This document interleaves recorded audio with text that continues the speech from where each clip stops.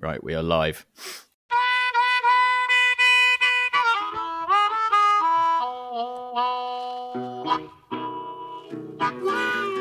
Hello, and welcome to Series 4 of the Guns on Pegs podcast. My name is George Brown, and I'm the editor at Guns on Pegs. As per usual, I'm joined by Chris Horn, Managing Director of Guns on Pegs. Chris, how's it going? Quite a lot's happened since we last recorded the podcast. It has, George. Busy time of year, isn't it? Busy time of year, but we've been shooting together. I think that's probably the highlight of the last few weeks, isn't it? Well, it was very nice, but before that, I've been shooting twice. How many times have you been? Not that many, about 6 or something. A few. But yeah, we had a really nice day together. It was really interesting, actually. We were in Hereford. We can't really say the name of the estate, which is a shame. But I thought it was one of the nicest shoot days I've been on. It was one of those. I think it was really interesting. It's actually worth discussing quickly because there were two things about that shoot that I think were quite unique. Well, not unique, but they were quite different to normal shoots. First of all, you walked between drives. It was an estate that allowed you to do that, didn't it? Yeah. And I've forgotten how lovely it is to walk between drives if you can. My God, your back hurts at the end of the day, but it was really nice. Yeah, you definitely feel like you've put the yards in when you walk between drives.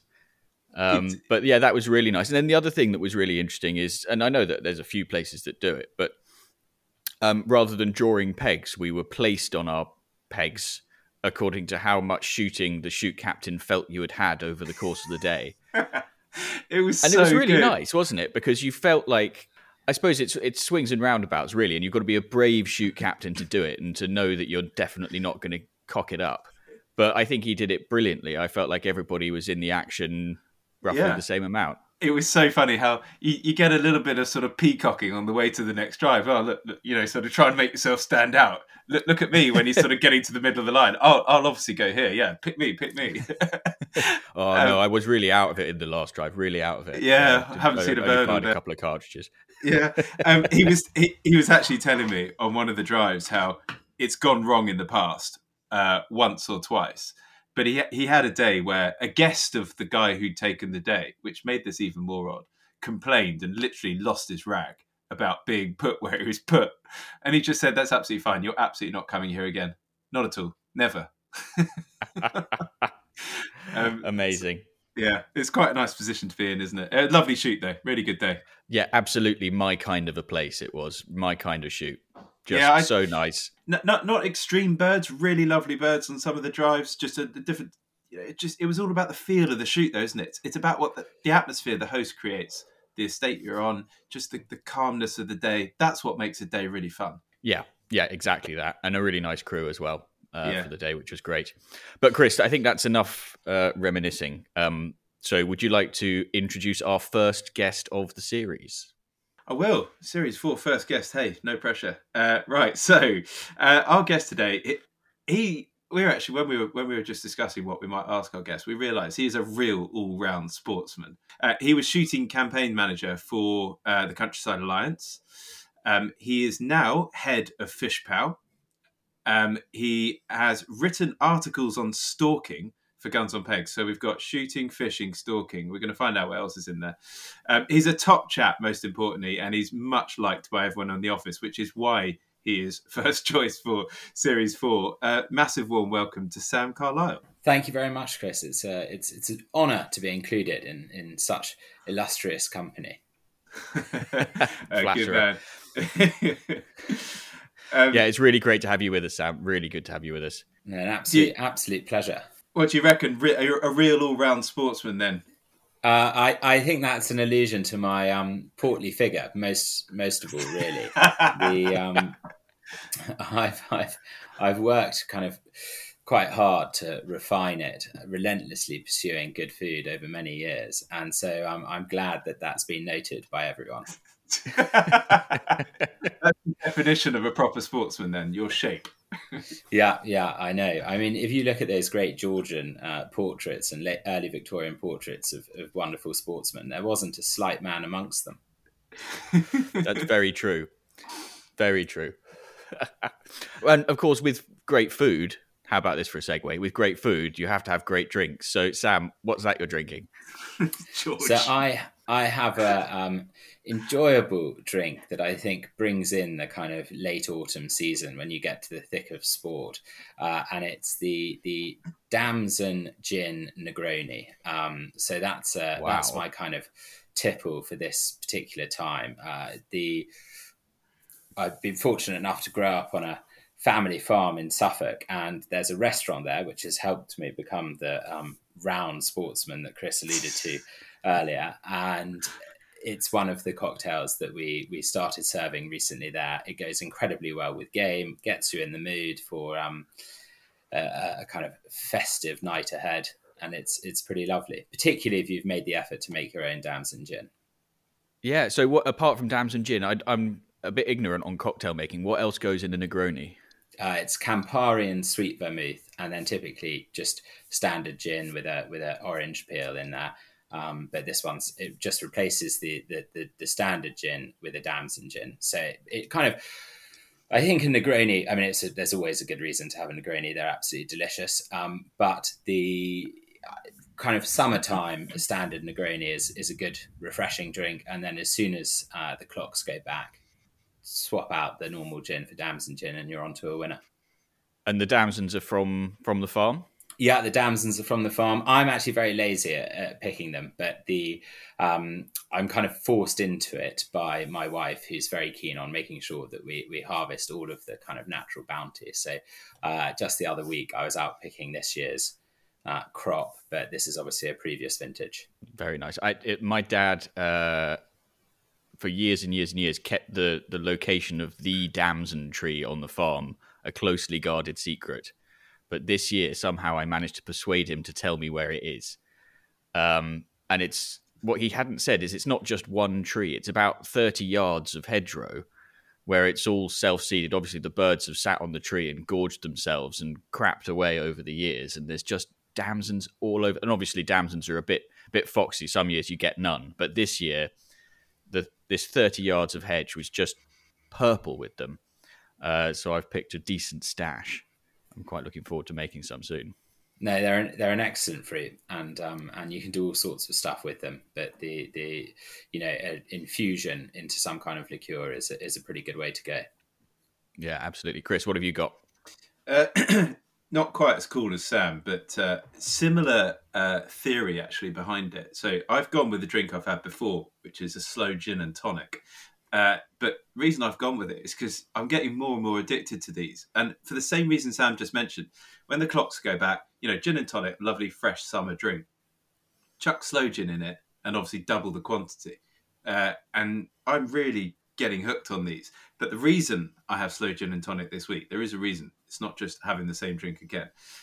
Tim Crump, who came on our from Oakrights, who came on our awesome episode where we got very carried away building the ultimate shoot lodge. He very kindly, off the back of that, sent me a little bottle of his handmade slow gin. But it's one of those handmade slow gins where he's gone and got professional labels done for his own bottles. So it came through, and it just looks very fancy. But then on the back, look at that. On the back, it's got due to the handmade nature of this item, it's not suitable for those with allergies. Just covering his back there. But very much a handmade slow gin from Tim. So thank you very much, Tim, if you're listening. Slow gin and tonic. Brilliant. George, what have you got? Well, it wouldn't be a podcast if I wasn't drinking whiskey, would it? No. So it was my second wedding anniversary last week, and my wife. Hang on, was it last week? No, this week. And my wife very kindly gave me a nice bottle of single malt Scotch, Speyside single malt, as per usual. So yeah, I've got a nice big glass of that to keep me going through. Is it as big as the glass that we gave you at about 1 a.m. before that shoot day? Well, it wasn't so much the size of the glass as the number of glasses that was the real problem. I think there were about 4, and I felt pretty dreadful the next morning, and I hold you entirely responsible for my poor shooting. I don't know who ordered really peaty whiskies, but I'm not a fan of peaty whiskies, so it was always going to end up your way, that one. Yes, it was. Right, chaps, to business. Sam, the next segment is the segment we call Whose Bird Is It Anyway? And it's when we ask our listeners to send in their shooting quandaries, queries, and dilemmas. And for the first episode of the series, we've got a bit of a special one. Usually these come from guns, but today's comes from a sporting agent who shall remain nameless. Let's call them Cosmo.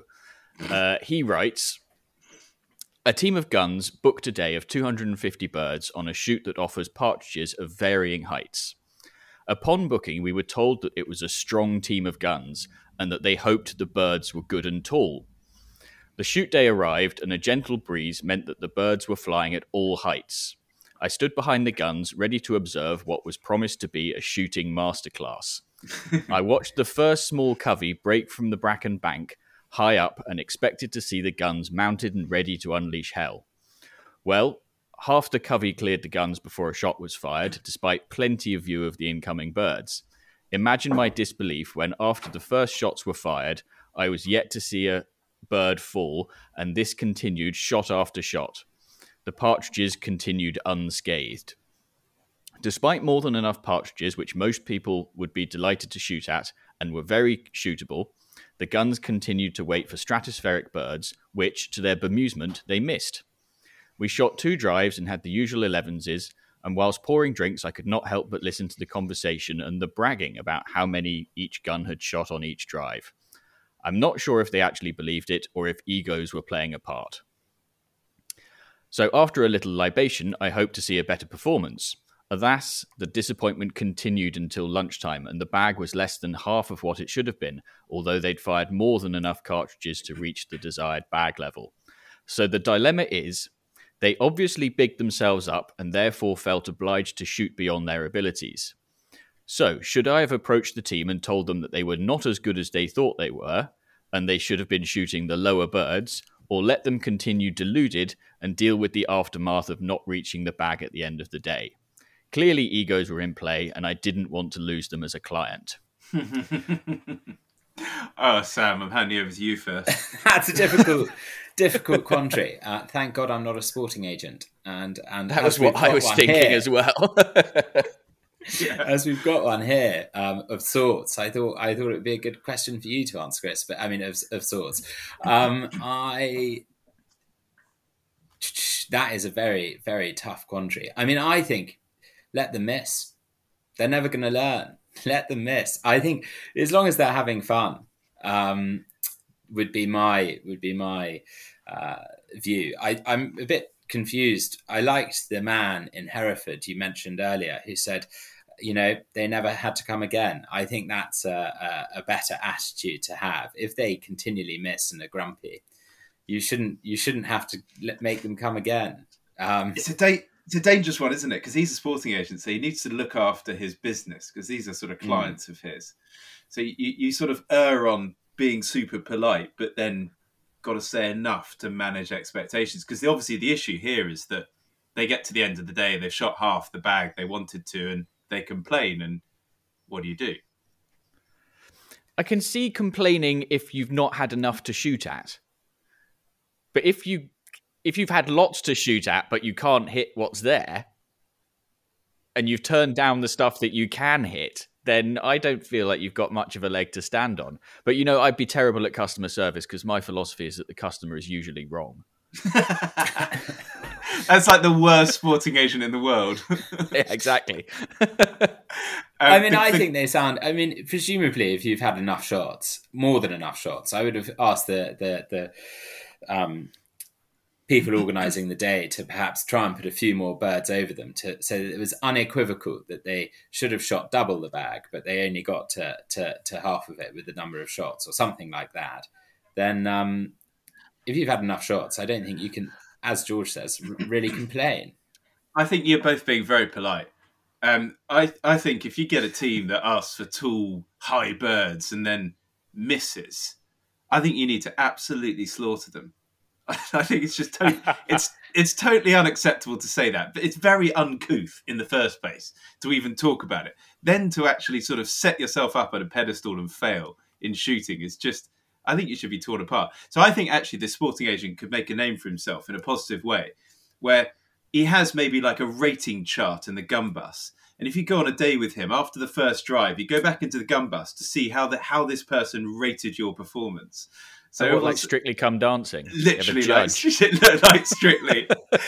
and you're waiting to be absolutely torn down by this sporting agent. I think people would take days with him just so they could hear what he said. I think if you had a leaderboard and it was on the season basis, like a kind of Premier League, so you could see that the party that Chris Hornboard was the one to beat, and so you hoped that your score was higher than that. I think that could actually be a real selling point because people can be pretty competitive about it. Least of all me, of course, but I think that's a good start. But the important point is not about how many birds you shoot, because it never is in shooting, right? It's about having fun. So he's got to score it on the basis of everything around it. So if you turn up and you talk a big game and then you miss one bird at all, no matter how many you've had over you, that obviously puts you straight down to a low score. So I think it's about how you go about it. And there's a bit that makes me a bit uncomfortable, which is this sort of bigging themselves up. It just feels a little bit un-British. And not the act of a true sportsman say, yeah, we're really good at this. It's much more the thing to say, actually, I'm not really terribly good. I think I'm British. I call it twattish, George. I'd agree with you, Chris. We don't know. They could have been a foreign team, but I wouldn't want to presume. But I think it's you definitely need to be taken down a peg or two. But the last thing I would want to see happen is for the last couple of drives to be kind of flattering and easier drives, so that they did reach the bag target or something like that. That would be acquiescing to their kind of failure and their egos. I think that would be a disaster.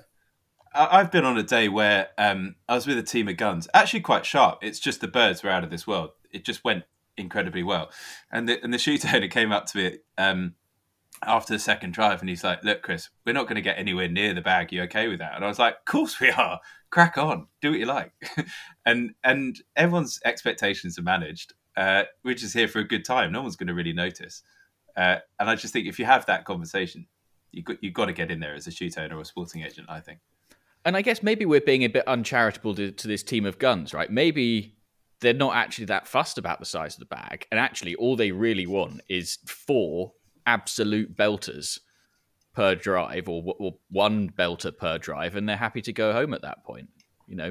That those fabled bathtub birds, maybe that's what they're after. I think that's pretty charitable. It says that the sporting agent is incredibly concerned, about to lose sleep over the fact that this team of guns isn't going to make the bag. But it sounds like a horrible team of guns. They're incredibly pleased with their own abilities before they arrive, then found wanting, and overly concerned that the bag number isn't going to be met, despite everything else going on around them. Yes, I think you're probably right, Sam. I think you're probably right. I wouldn't have them back. Blacklist them. George, can you let me know, please, who this was? Because I'm going to ring them and make sure he does a rating system. I really want to see this happen. Yeah, well, I'm sure that they know who they are. But yes, I will let you know the name of the correspondent. Good, thank you. Well, that was a good one. I enjoyed that. So on a similar vein, Chris, I think we've got an unpopular opinion as well. We do indeed, George. So last time we had what I thought would be the most unpopular opinion for a while. I got really angry. Anyway, this unpopular opinion comes from someone George has named Theodore. I don't get to name these people. George names them for me. He writes, here's a talking point for you. A couple of seasons back, I was on a partridge day in Wales. A fantastic shoot day goes by and we end up in the pub for dinner. They serve game. Wonderful. One of the other guns pipes up, I don't care what happens to the birds, I just enjoy shooting them. This, of course, raises some eyebrows. And being a bit of an ethical warrior, I took him up on it, and I insisted that he at the very least take a brace, and he did. I may have gone too far when I told him not only was his attitude distasteful for everyone on the day, that it was bad for the sport, for conservation, for wildlife, and that he probably shouldn't be shooting game at all. And at this point, he was quite red in the face. I hadn't mean to embarrass him, but I did feel pretty angry about his lack of ethics.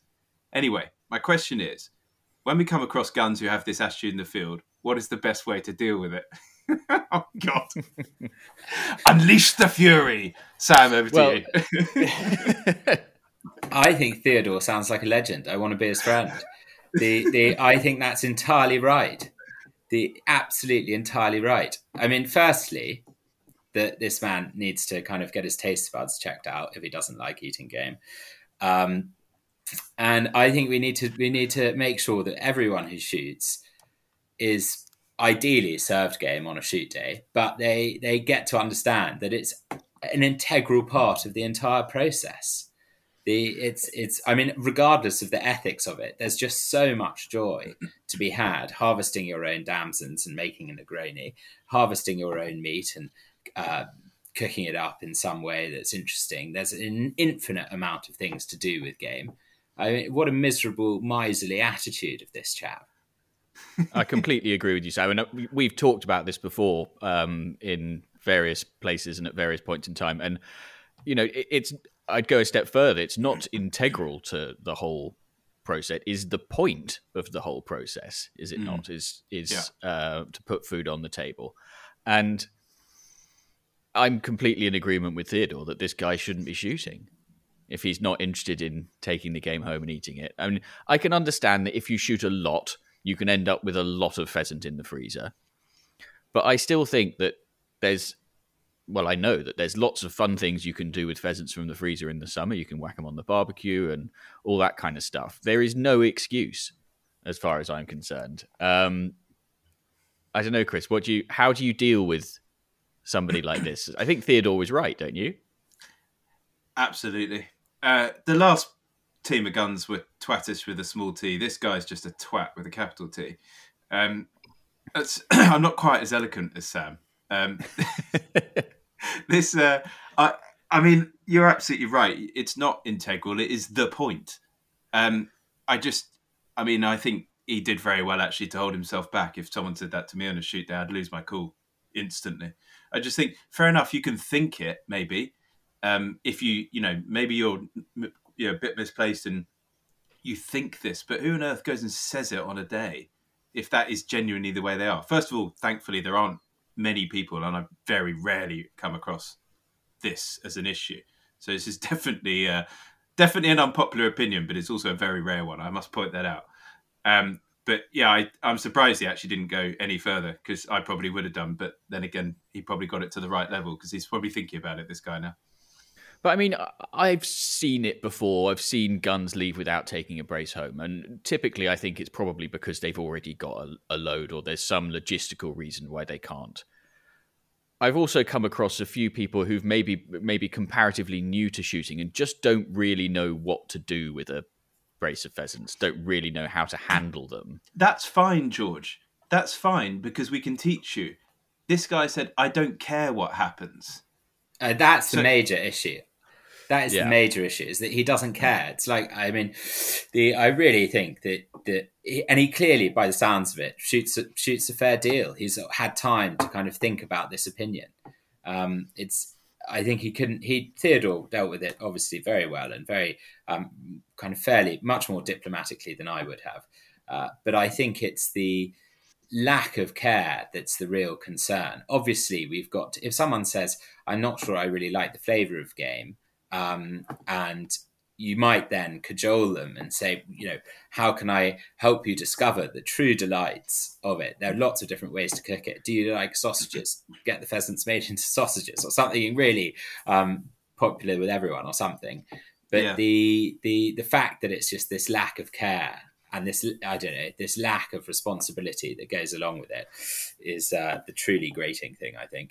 Yes, and a lot is spoken about in shooting around respect for the quarry and, all the stuff about whether you wear a tie or not and all that kind of thing.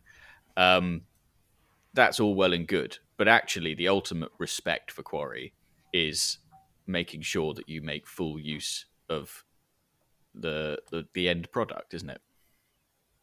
Totally. So message Theodore if you can, and then just say, by the way, what was the name of this guy? Because we'll check if he's on the database and we'll delete him. There we go. And tell him to keep up the good work.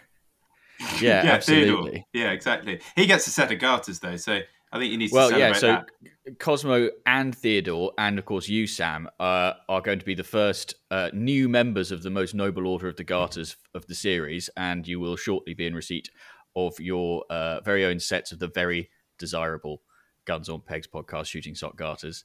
So if you too have got a shooting confession or a quandary or a query that you'd like us and our guests to help you with, or an unpopular opinion, and you want a set of garters, do drop us an email to pod@gunsonpegs.com. And as if owning the garters themselves wasn't incentive enough, we're about to announce something that should galvanize you all into emailing us immediately, because, Chris, we have an important announcement. That is correct. This is exciting. Podcast comes to life, version 2. So the first time the podcast came to life, because it was started, don't forget, right at the start of lockdown. First time it came to life was the end of lockdown, where we had a big party at the game fair. And basically, some listeners at the game fair came up to us and said, you know what, we need to get together again. We need to do something for those that have got garters. And so we had a bit of a chat. And basically, it came back, they wanted a shoot day. So we got thinking, bloody hell, this is going to be difficult. How are we going to organise this? Please, everyone, certainly not end up in the scenario that the first chap in our Who's Bird It Anyway had. Anyway, we just put a couple of feelers out, and a couple of people have come right up to the mark here. So Barney Stratton, who was a guest on Series 3, has the lovely shoot Stockton. He's basically said, look, I'll offer the Guns on Pegs podcast a day on the 31st of January. It will be a walk one, stand one day. The bag could be anywhere from nothing to something. Managing expectations.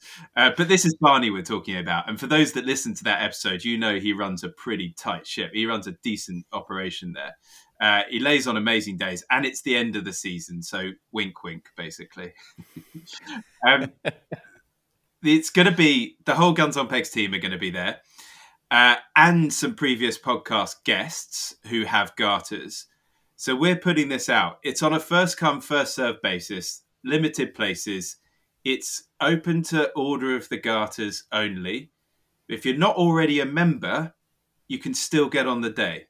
You've just got to send in an unpopular opinion or a Whose Bird Is It Anyway, along with your expression of interest of joining the day. We're going to be staying overnight. For those that know and listen to a few of these, you'll know that that's one of my favourite parts of the shoot.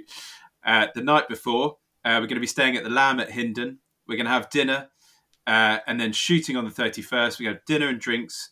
And essentially, it's priced at £350 a gun. And that includes dinner and drinks the night before.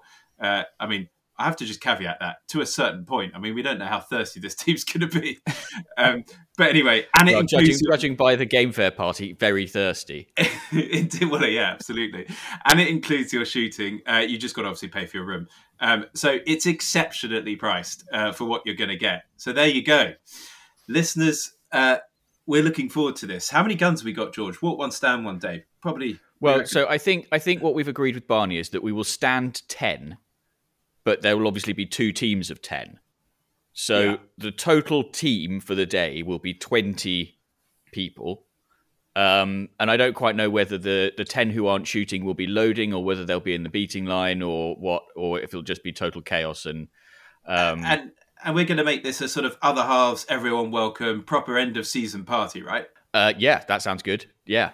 Good. Right. Well, that's what it is. Done. So I'm super excited about that. And can I just say a massive thank you to those listeners that send in these ideas and then kind of make them happen. Because without those people, we wouldn't get so carried away with some of the things that we've done in the past and will do in the future. Yeah, so we will be, over the next few episodes, we'll be firming up which of the previous guests from the podcast will be joining us on the day. How are we going to organise that, Chris? What are we going to do? Take bids from them or what? How's that going to work? Detail, George, detail. It's not a strong point.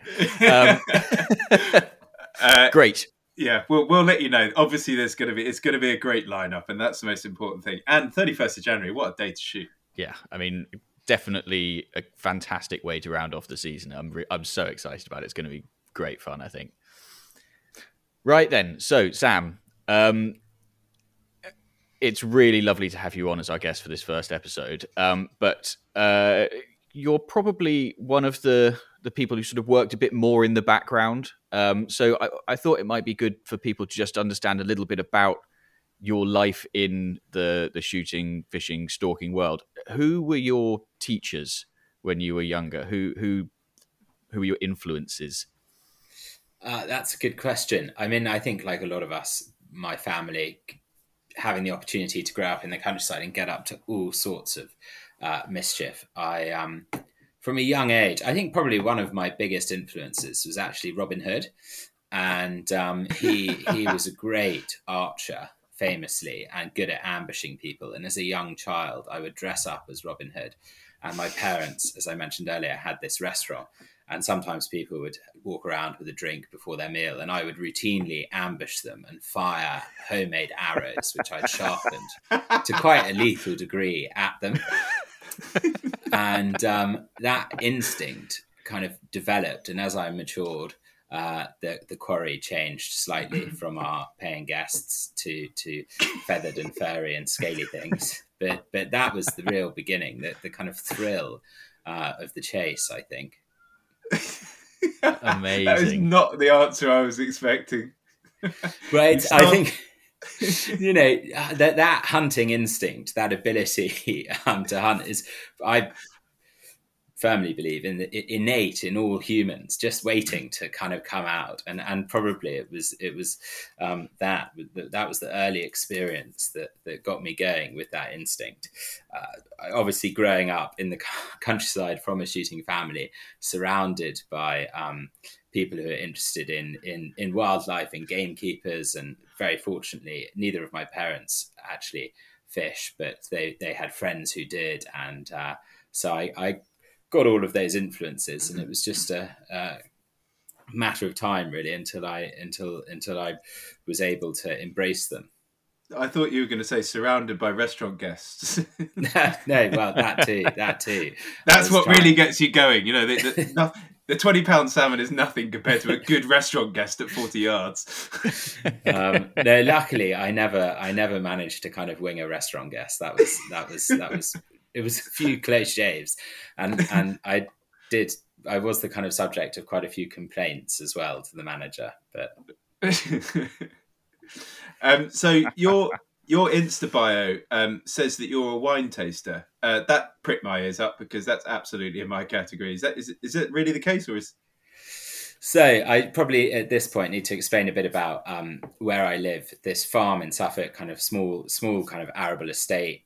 My mother is a slightly mad woman, originally from Mississippi, and she arrived into this classic English setting and decided over 30 years ago that she wanted to plant a vineyard. She was interested in food and wine. My father was quite the opposite. And but he thought the early days of marriage, much like George, actually hadn't even celebrated his second anniversary at that stage. Early days of marriage, better go along with it.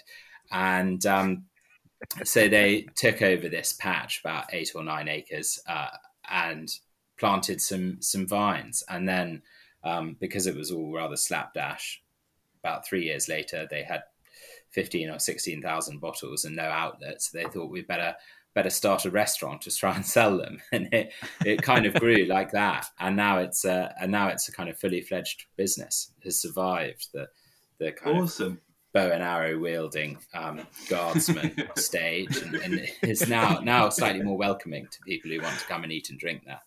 What's the wine like? So it's pretty good. I mean, you're living, Chris, in a key part of the English wine world, south of London, and where we are in East Anglia is probably the other major region, principally because there's a kind of, the chalk is very close to the surface, and vines like chalky to put their roots into chalk, and they're pretty good. It's all quite refreshing white wine, still white wines, and sparkling wine. So they work in cooler climates, but it's pretty delicious. I like drinking it anyway. And your quality control, basically. Yeah, I do a bit of that. It's an essential part of the job, really. At least once a day to do a bit of quality control. And another string to your bow. You've been on TV recently, haven't you? I think I saw that. Oh gosh, yes, I that's rather embarrassing. Yeah, I got on TV with a few people who actually really loved their wine. The my parents' house has a whole host of garbage up and down it, and anyway, the TV program Salvage Hunters came and did an episode where I tried to flog them some of the stuff that was slightly less interesting, and I flogged them a little bit, but it was probably not the most exciting episode. But anyway, it was nice. Drew, the eccentric antiques dealer Drew, who runs it, is really marvelous, and he was very appreciative of the wine we gave him at the end, which hopefully meant we got a bit of a better price on some of the kit as well. So, okay, I mean, that sounds like a lot of fun, but you have recently started as head of Fishpal, and actually this summer you and I bumped into one another at the House of Brewer en route to our respective weeks of salmon fishing. But Chris was saying to me the other day that he just doesn't get salmon fishing. So can you just explain to him, because I have failed, why he's wrong? Oh, dear. Well, I can tell you, Chris, unequivocally, that salmon fishing is the finest of sport. I think that for much of the same reason you like shooting, it can be quite social. It takes you to incredible places, and it requires skill and practice to do effectively. All of those elements of shooting are shared with salmon fishing. But the thing about shooting is that that execution of the skill, the killing of the bird, the shooting of the bird, is a kind of momentary thing that's largely visual. And you have all of that in salmon fishing, except for then you also have that hugely tactile experience of battling one. So, and trying to land it, which often ends in kind of disaster as well as success. So I think you have all of the elements of shooting and that one more, really, in salmon fishing. It's also, I mean, just the ecosystem and the majesty. I'm a great one.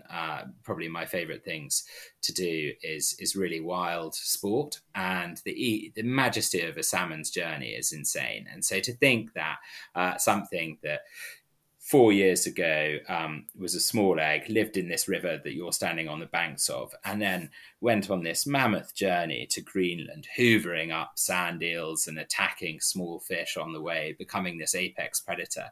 And then you're standing there again, and it's returning in this kind of scientifically baffling journey, and suddenly you intersect with it. It's the most ridiculous thing, really. And I find it very, I don't know, I find it very enjoyable, very fun, strangely moving, pretty nostalgic. You can tell I'm tearing up really thinking about it. Yeah, I mean, what a salmon fishing salesman, hey George.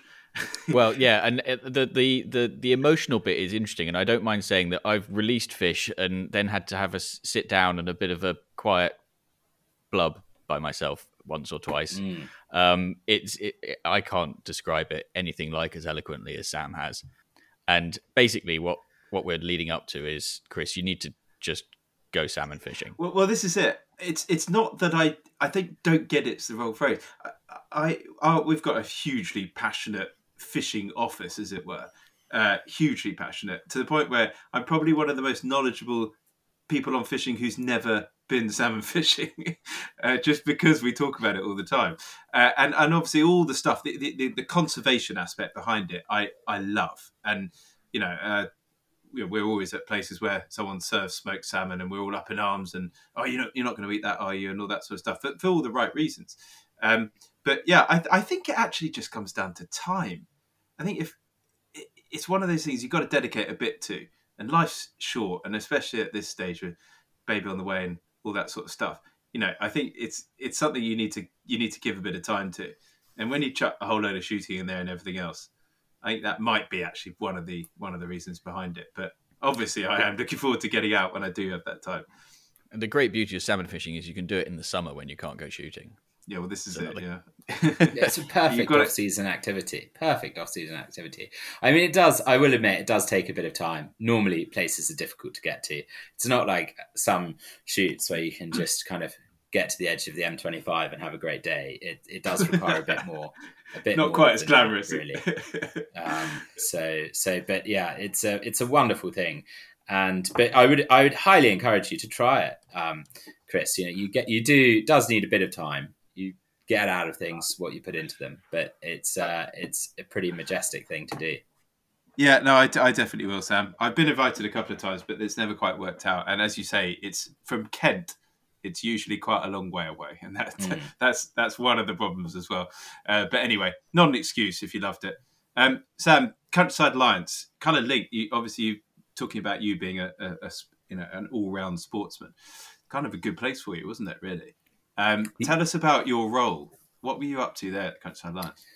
So I absolutely loved the Countryside Lions. Left very recently, only a few weeks ago, really, and it was a really enjoyable environment to work, but particularly because I was managing the Alliance's campaign for shooting, which is the campaign really of political lobbying that fights for the future of shooting, to protect it and to promote it.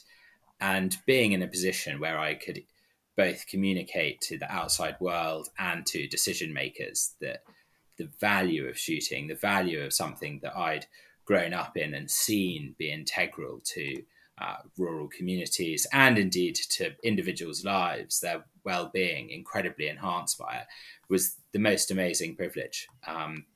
It was very wonderful. And on top of that, even though I thought I had a good idea of what shooting was and all of the myriad benefits that it has, working in it, you get to see that so much more. You come into these incredible examples of shoots that are really making a difference.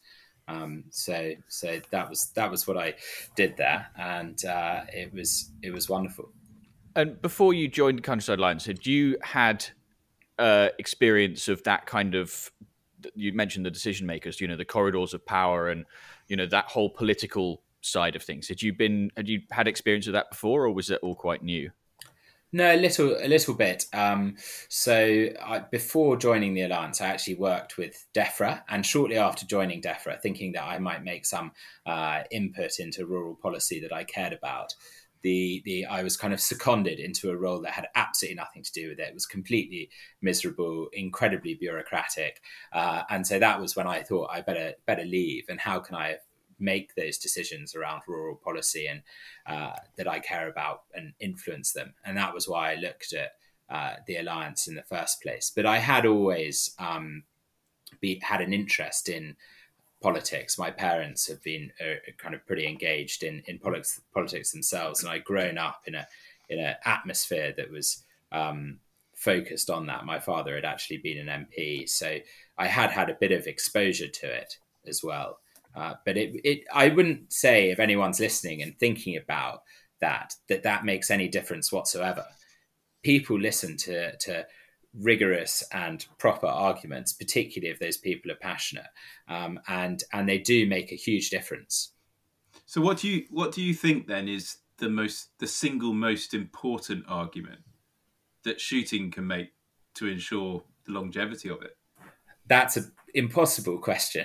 I think because I hate choosing one thing. I like everything all of the time, not just in my. What's your go-to then? What's your go-to? What's the default one? So I think it has to be where I've seen the most impact and change in people's lives is the sense of both the community and the conservation. And it's impossible to split those because the community, obviously, you have employment, and there are all sorts of examples where post offices and schools, not just pubs and hotels, but kind of critical elements of the community are kept open by the employment that's provided by shooting. But also all of the people who then live in that community, if it's somewhere that's biodiverse and interesting, they have a much higher sense of well-being. We know that from numerous studies about how people interact with nature. So I think that twin argument of community and conservation is the thing that, to my mind, is so important about shooting, and why we must always kind of fight to make sure it's maintained and secure. But I would also go back to that terrible man who was shooting with Theodore earlier in the program. as George said, the food part of it is very much a point of shooting. It's the beginning point. We hunted initially as humans for food. And so you can't strip that out of it either. It's impossible to get one kind of silver bullet that answers it all. And when you talk about conservation, presumably you're talking about net positive impact. Absolutely, yeah. I strongly believe that you shouldn't operate a shoot if it's not benefiting the environment more than if it weren't there. So Okay. A shoot needs to be a positive impact on the environment around it. And it's not difficult to achieve that, is it? No, absolutely not. Particularly when you look at somewhere like here in Suffolk, the purpose or so much of the conservation that I see around East Anglia is related to shooting. It's related to cover crops and predator control and woodland management that enables game to thrive in that setting and be driven in that setting as well. I wouldn't want to say that it could be done just with walked up shooting, for example. Woodland management, we know, for driven shooting in particular, benefits the ecology of those woods because it's wider rides, more light, more heterogeneity amongst the size of cover within a woodland. So that's the all of those things are as a direct result of shooting. And I think it's worth pointing, one of my favorite statistics that I mean, I'm not a big one for statistics all of the time, but 28% of the woodland in this entire country was planted for shooting. So, people need to think about that when they say that land use can be repurposed. Yeah, exactly. Absolutely. And Sam, one of the interesting aspects of what you might term the politics of shooting is, I think there's an assumption that there's a kind of a divide straight down the middle of Parliament, that those on the right broadly support shooting and those on the left broadly oppose shooting. In your experience, is that accurate? No, I mean, I said earlier that people listen to arguments that are rigorous and kind of well researched. That is, of course, only partly true. People do make decisions based on emotion and gut feeling and sentiment all of the time. So it is frustrating when you present peer-reviewed research to someone and they don't listen to it. That's really, really annoying and unfathomable when you're presenting facts and you also believe it emotionally to be true. But I think it's definitely not as straight down the line as you say. A really great example of this was there was a debate in Westminster Hall that was in response to a petition by our friends at Wild Justice, and the debate was titled "Ban Driven Grouse Shooting, Willful Blindness is no longer an option." And one of the people who spoke most persuasively was Westminster MP from the Scottish National Party for the Angus Glens, a chap called Dave Dugan. And he spoke in support of driven grouse shooting because he had seen his constituents and the communities that were otherwise pretty isolated and remote supported and in a sense, all of the prosperity really of those glens came from grouse shooting. And I think most people would quite rightly associate the SNP with being fairly ambivalent at best towards country sports. So that's a clear example of someone who's listened to the arguments. That's fascinating. Yeah, really interesting. And I think it's one of those things that are seen as true but aren't quite as true as people suppose. No, it's not. And I mean, it's not a huge forum, this, for kind of preaching at people, really. But I think the one thing that we saw that really made a difference, and if you're listening and you have a MP who you think is fairly anti-shooting, a thing that has made a huge difference is actually not just writing letters or signing petitions, although they do help, but go and see your MP and turn up at one of their surgeries and suggest to them that shooting has a value, and you're the proof. You've seen firsthand in their constituency the jobs that are provided, the communities that are brought together, the wildlife that is thriving. All of those personal contacts that you can have with an MP really makes them sit up and think. and if at the same time as playing those kind of emotionally resonant cards, you can say, oh, and by the way, here's some peer-reviewed research. So much the better. Very, very good advice. My concern is that all got a bit serious. Yeah, it did. It did. I know it did. I'm sorry. Have a swig. Have a swig of the Negroni and the whiskey. So I've got a different sort of question for you. As we've already mentioned, you're an all-rounder. You write and talk about shooting, fishing, stalking, and loads of other things. I read a great article by you about crayfish. But what I want you to do is to rank these opportunities in the order in which you'd be most excited to do them. So you've got a choice between stalking muntjac in Hampshire, shooting grey partridges in Norfolk, or salmon fishing on the Wye. Which of those is number one? They're all quite niche, aren't they? Yeah, I went super niche. Definitely shooting grey partridges in Norfolk. It's the rarest thing of all of those. So I'd have that. I'd have that at the top. I like all of them because they're all wild and they're all unusual. The nicher, the better. Definitely partridges in Norfolk would be the one. And then assuming the water was good and there were fish in the river, I've never had a fish out of the Wye, although I've tried plenty of times. And so I probably spent 2 weeks of my life at least on the River Wye flogging away.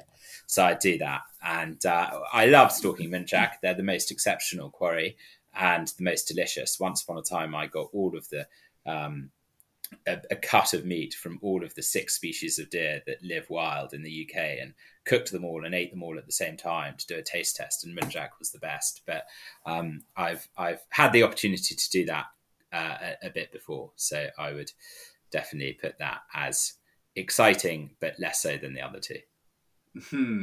I love how you've done all this stuff. I didn't want to get it serious again, but I just must ask something that's a bit topical recently based on the news.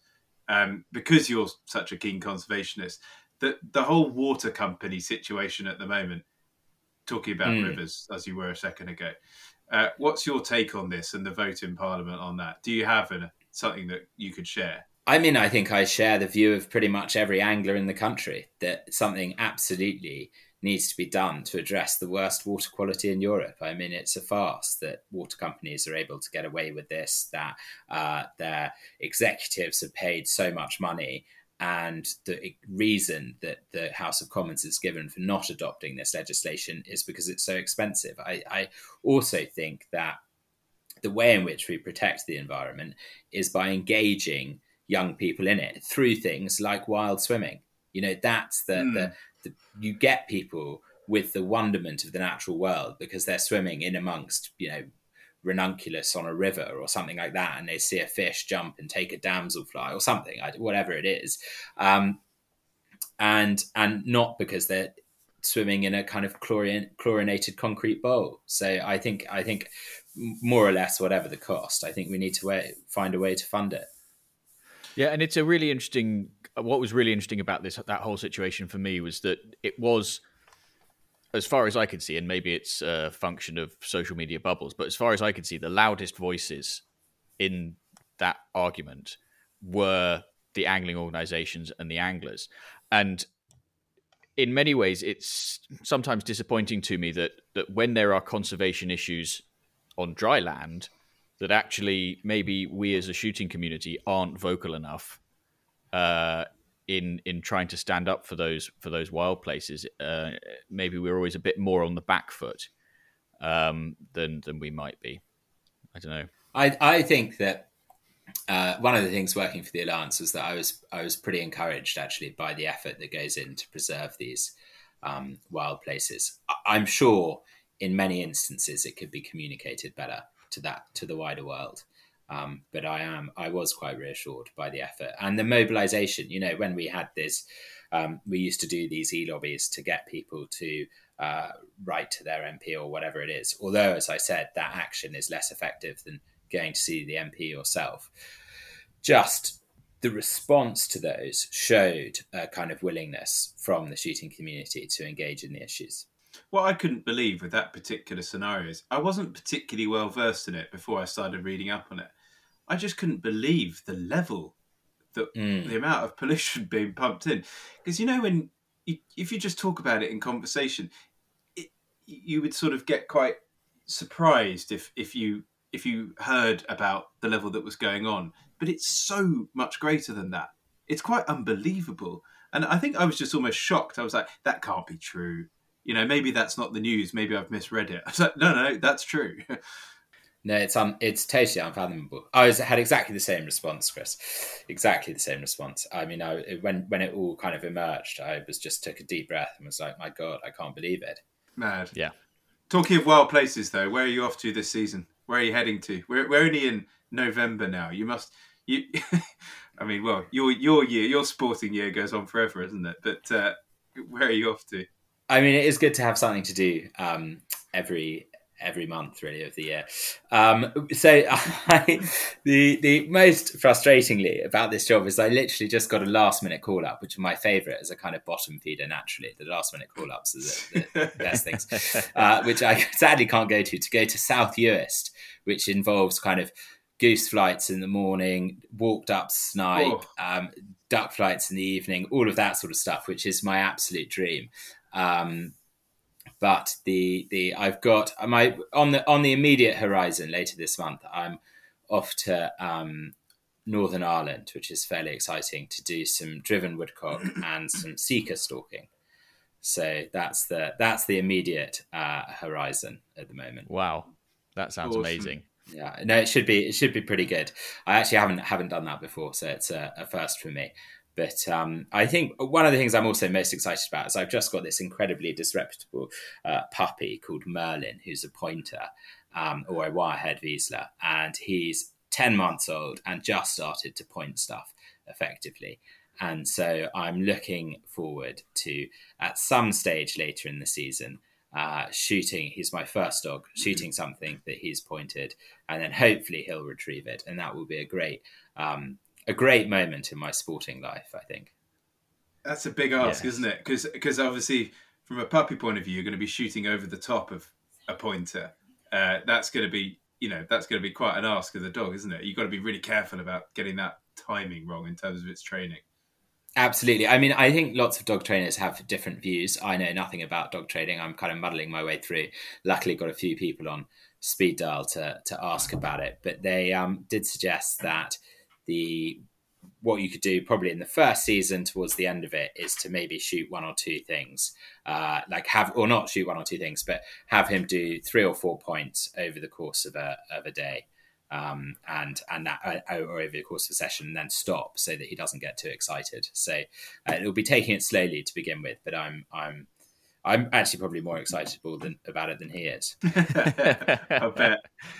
I mean, I think there's always there's that cliche of the dog seeing you come downstairs in your breeks and going bananas because they know what's about to happen. But I always reckon it's probably just that the gun in question is better at hiding their excitement, and that the gun is really the most excited. Yeah, I think we're both equally excited. I mean, he actually is not so excited so far because he doesn't know it, but I can tell that he's going to be unbelievably excited. So Sam, when we finish off these pods, we talk about desert island shooting, but I think we need to elongate this feature very slightly with you, and we need to talk about desert island shooting, desert island fishing, and desert island stalking. Okay, I want 3. One last day. So money's no object. One last day. Where would it be, and who would you have with you? And I'd start with the fishing, then the stalking, and then the shooting. Well, when I've listened to this podcast once or twice before. In fact, as it was entirely compulsory listening for my previous job at the Countryside Alliance, and it will continue to be on my listening list going forward. I'd actually thought that the day would have all of those elements in it anyway. So it wasn't. You were going to go after McNabb or something.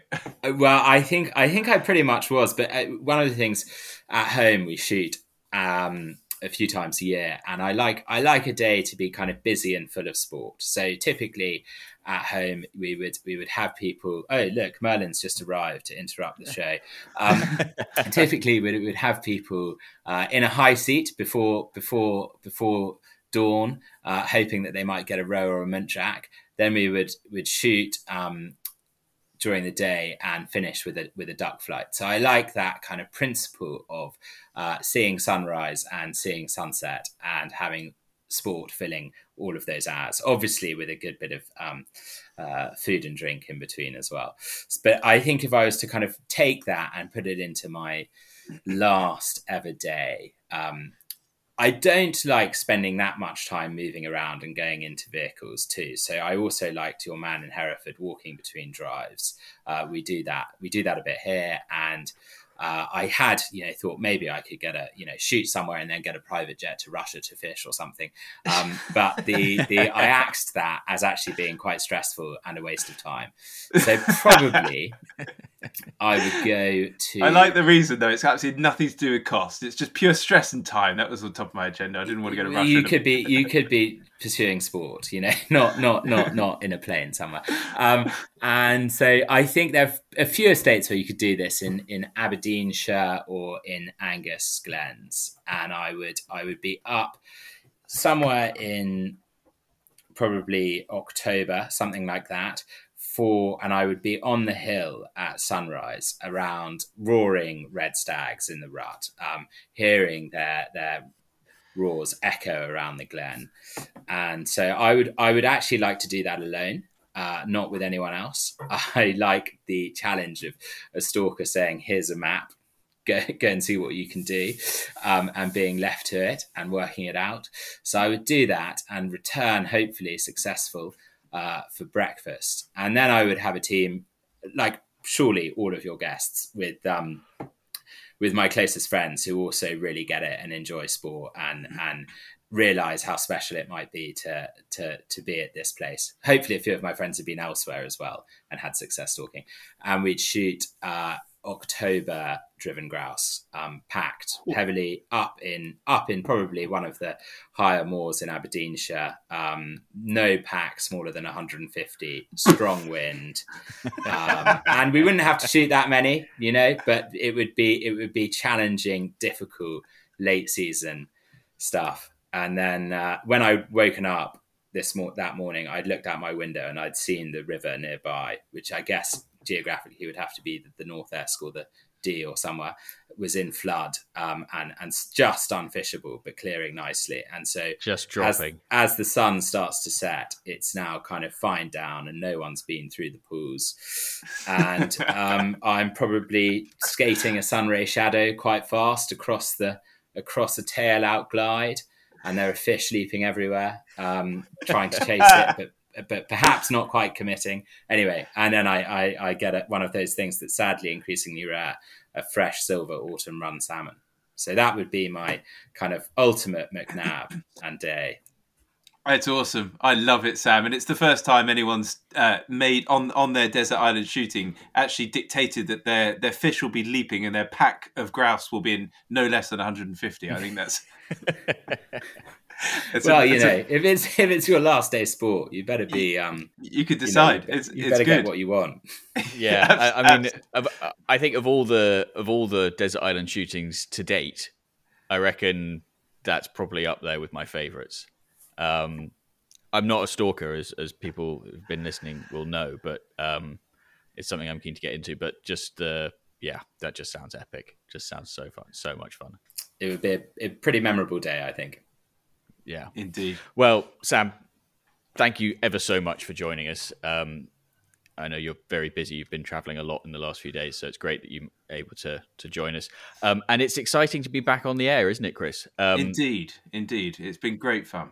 I can't think of anybody I'd rather have had on for the first episode of the series. So, yeah, brilliant having you on, Sam. Thanks. Well, thank you for having me. Very, very much a privilege. Thank you. Thank you, Sam. Right, so before we go, as per usual, there is one final reminder that you can get your hands on a pair of the very exclusive Guns on Pegs podcast shooting sock garters by sending us your shooting dilemmas for us to resolve, or by getting in touch to let us know where you've been listening, or by sending us your unpopular opinions. Just send us an email to pod@gunsonpegs.com. If you already have your garters and you would like to come to our Order of the Garter shoot day at Stockton in Wiltshire on the 31st of January next year, drop us an email, again, pod@gunsonpegs.com. And if you are in the first, however many it is, I can't quite remember, then we will look forward to seeing you there. we will be back in an unspecified number of weeks, depending on at what point Chris's new arrival deigns to turn up. But until then, thanks very much for listening, and goodbye.